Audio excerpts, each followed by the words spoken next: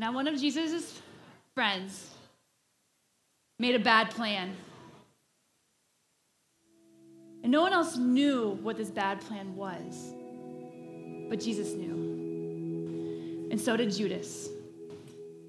So you see, Judas was going to go to the leaders and help them capture Jesus for simply 30 pieces of silver.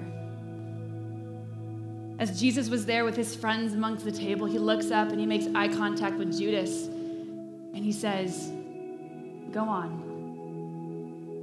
And with that moment, Judas gets up from the table, leaves the room, and walks into the darkness. Then Jesus picked up some bread and he broke it. And he gave it to his friends.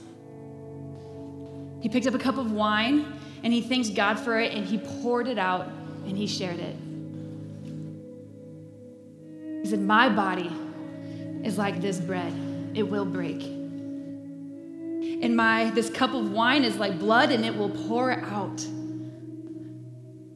But this is how God will rescue the world. My life will break so that God's broken world will mend. That my heart will tear apart and your hearts will heal. Just as the Passover lamb died, so now that I will die instead of you. My blood will wash away all of your sins. And you will be clean inside your hearts. So whenever you eat or drink, remember," Jesus said, "I have come to rescue you." See, Jesus knew it was nearly time for him to leave and go back to his heavenly Father. "I won't be with you long," he said, "and you are going to be very sad. But God's helper will come, and you will be filled up with this forever happiness that won't ever leave, so don't be afraid. You are my friends, and I love you." Together, they sang their favorite song, and they walked to their favorite spot out into the Olive Garden. In the Olive Garden that night, wind picked up and was covering the moon with some clouds, kind of making it a little spooky. And Jesus simply went up to his friends and he said, "Stay with me?" Of course they said yes. So they waited under the olive tree, but soon they grew tired and they fell asleep. And Jesus walked ahead into the darkness. Because you see, he needed to go talk to his heavenly Father. He knew it was time for him to die. They had planned it so long ago, he and his Father. Jesus was going to take the punishment for all the wrong things anybody had ever done or ever would do. "Papa, Father," he asked. "Papa, Father," and he fell to the ground. And he says, "Is there any other way?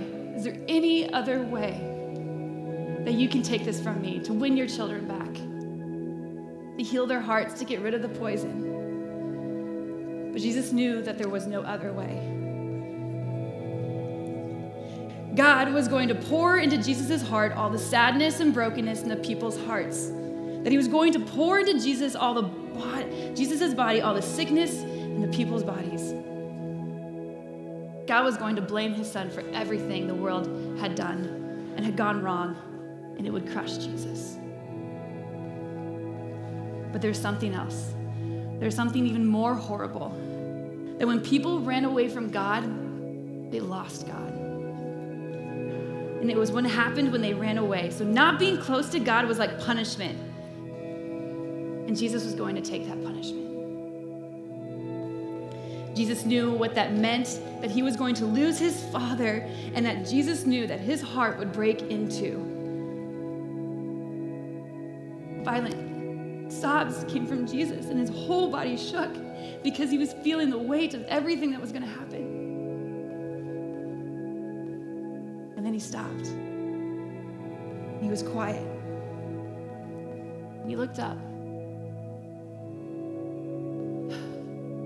And he said, "Whatever you say, Papa, whatever you say, I will do it." Suddenly through the trees, he saw a glisten of silver, and all of a sudden there was muffling of people talking, and he heard the marching of feet. And Jesus stood. He woke his friends. He went over and he said, now is the time. He said gently, everything that's ever been told about me is coming true. Coming true. And into the night with burning torches and lanterns, with swords, clubs, and armor, they came, an army of soldiers led by Judas to come and arrest Jesus. And Jesus was waiting for them. Then all of a sudden, Peter leapt up and he took a sword and he sliced off an ear of a guard. But Jesus came up and he healed it. And he looked at Peter and he said, "Oh, Peter, this is not the way." You see, Peter did not realize that no army, no matter how big, could ever arrest Jesus. Not unless Jesus let them. Then Jesus, who had never done anything except love people, was arrested as if he were a criminal. Jesus' friends were so afraid by this that they ran away and they hid in the shadows. The guards marched Jesus off and took him to the leaders, and the leaders put Jesus on trial in front of everyone. "Are you the Son of God?" they asked. "I am," Jesus said. "Well, who do you think you are, calling yourself the God? You should be killed because of you saying you are the Son of God." But the issue was, see, only Romans could kill criminals. So the leaders made a plan. They said, "You know what we'll do? We'll tell the Romans that this man wants to be our king, and then they have no choice other than to crucify him." Worried? It's gonna be all right, because it was God's plan. "It was for that reason I was born into this world," Jesus said. And the Romans saw him. They said, "Ha! So you're the king, are you? Then I guess you'll need a crown and a robe." And they took thorns and they put it together and they made a crown and placed it on Jesus' head. They took purple robe and they threw it over his shoulders. Mocking him, they pretended to bow down to him and said, "Your Majesty, look what your people have done for you." Then they whipped him. They spat on him. The soldiers even made a sign that put on the cross and said, "King of the Jews." And that same cross they put on Jesus' back, and he carried it himself out of the city on top of a hill. Jesus, who had never done anything wrong, but they were going to kill him the way criminals were killed. And then they nailed him on the cross.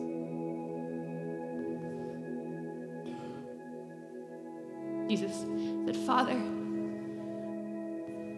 forgive them, for they do not know what they are doing."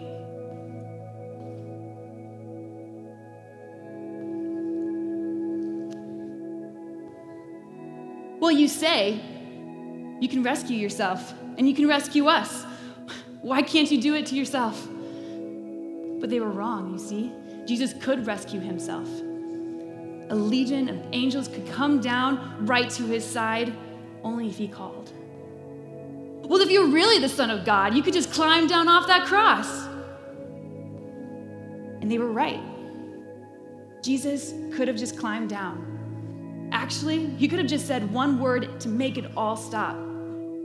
Like the time he healed the girl. Like the time he stilled a whole storm. Or like when he fed 5,000 people. But Jesus stayed. He stayed. You see, they didn't understand that it wasn't the nails that kept Jesus on the cross. It was love.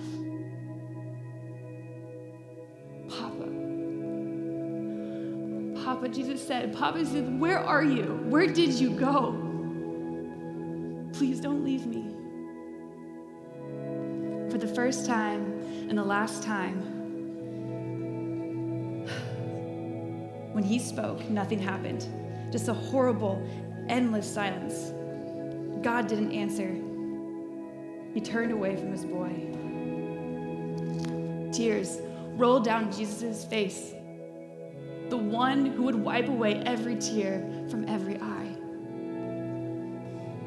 And even though when all this was happening, it was midday, there was a darkness that covered the face of the earth, and the earth trembled and quaked. Great mountains shook until it seemed like the whole world would break and creation itself would tear apart. The force of the storm of God's fierce anger at sin was coming down on his own son instead of his people.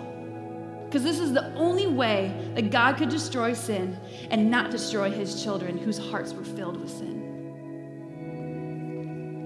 And Jesus, with one last breath, yelled out, "It is finished." And it was. He had done it. Jesus rescued the whole world. Father, I give you my life. With one last breath and sigh, he let himself die. Jesus' friends gently carried him down from the cross, and they laid him in a tomb carved out of a rock. How could Jesus die? How could he do this to us? Wasn't he supposed to be the King of Kings? Nothing makes sense. Well, that's the end of Jesus, the leader said. But let's just be sure. We'll hire 2 of the strongest guards that we have to go guard in front of the tomb, and let's also roll a huge rock in front of it so that no one can get in or out. Jesus' friends were sad. They would never see their best friend again. Again, how could this happen? It wasn't supposed to end like this. But whoever said it was the end? Just before sunrise on the 3rd day, God sent an earthquake and an angel from heaven. When the guards saw the angel, they fell down with fright, and the angel rolled the huge stone away and sat on top of it and waited, because he saw, in the first glimmer of dawn, Mary Magdalene and women coming, bringing things to wash Jesus' body. And as these ladies were coming, they all of a sudden stopped. The tomb is open. Then they peered inside with disbelief. Jesus' body is gone. Where could it have been? Do not be afraid. And with fright, they came back. Like, what? Of course they screamed. This man in shining, wonderful, looks like lightning, all of a sudden was talking to them. "What are you doing here?" he said. "Tombs are for dead people." The women couldn't speak.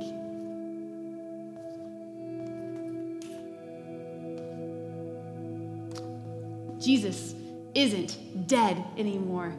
He is alive. And with this simple saying, the women leapt with joy and gladness, their hearts filled with hope again, and they felt for a moment that they had woken up from a nightmare. With this great news, women fled back to the city to tell others, but Mary stayed behind. You see, because she had more questions. How could this be true? Jesus definitely died. I was there. I saw it. He can't be alive. But she took some time to look for his body in the garden. And as she's walking through it, all of a sudden, Mary. Her heart leapt. Only one person said her name like that. She turned around to see a figure out in the distance. She put her hands up to cover the shade, to see what she could see. Jesus.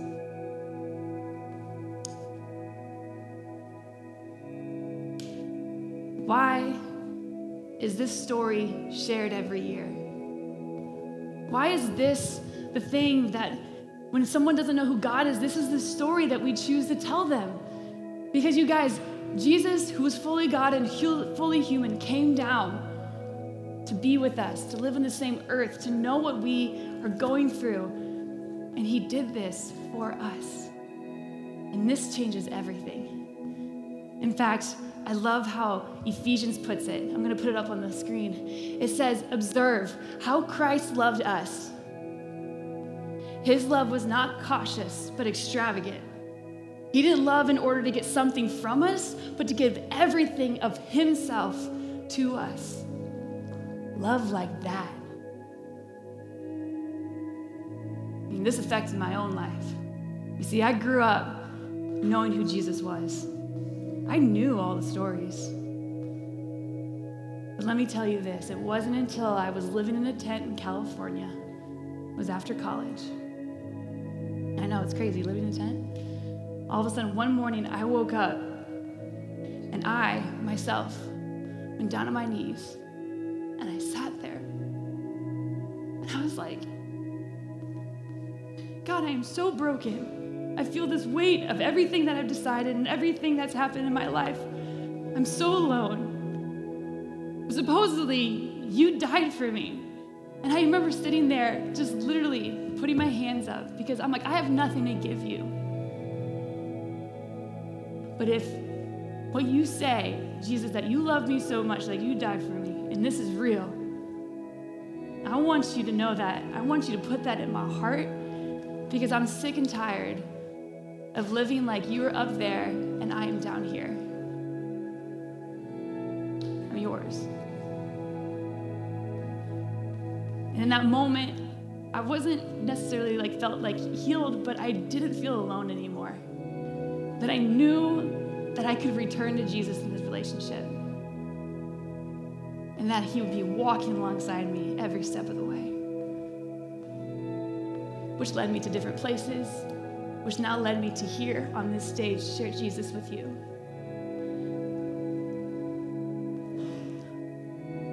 Tonight, if you're feeling the same thing, if you've ever felt that, but you've never told anybody that hey, Jesus, I want a relationship with you.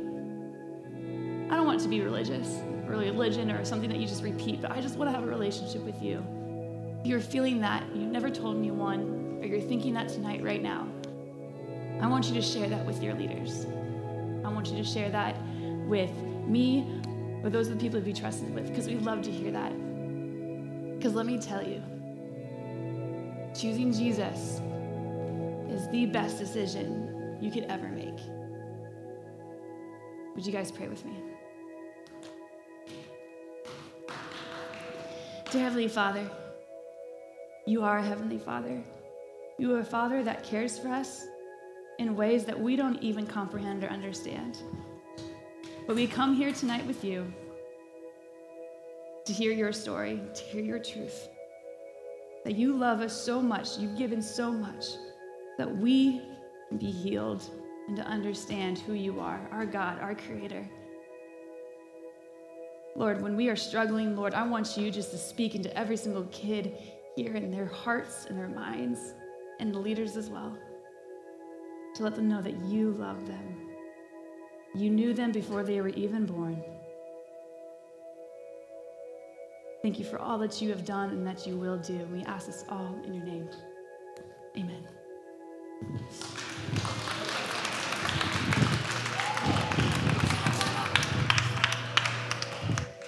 Amen.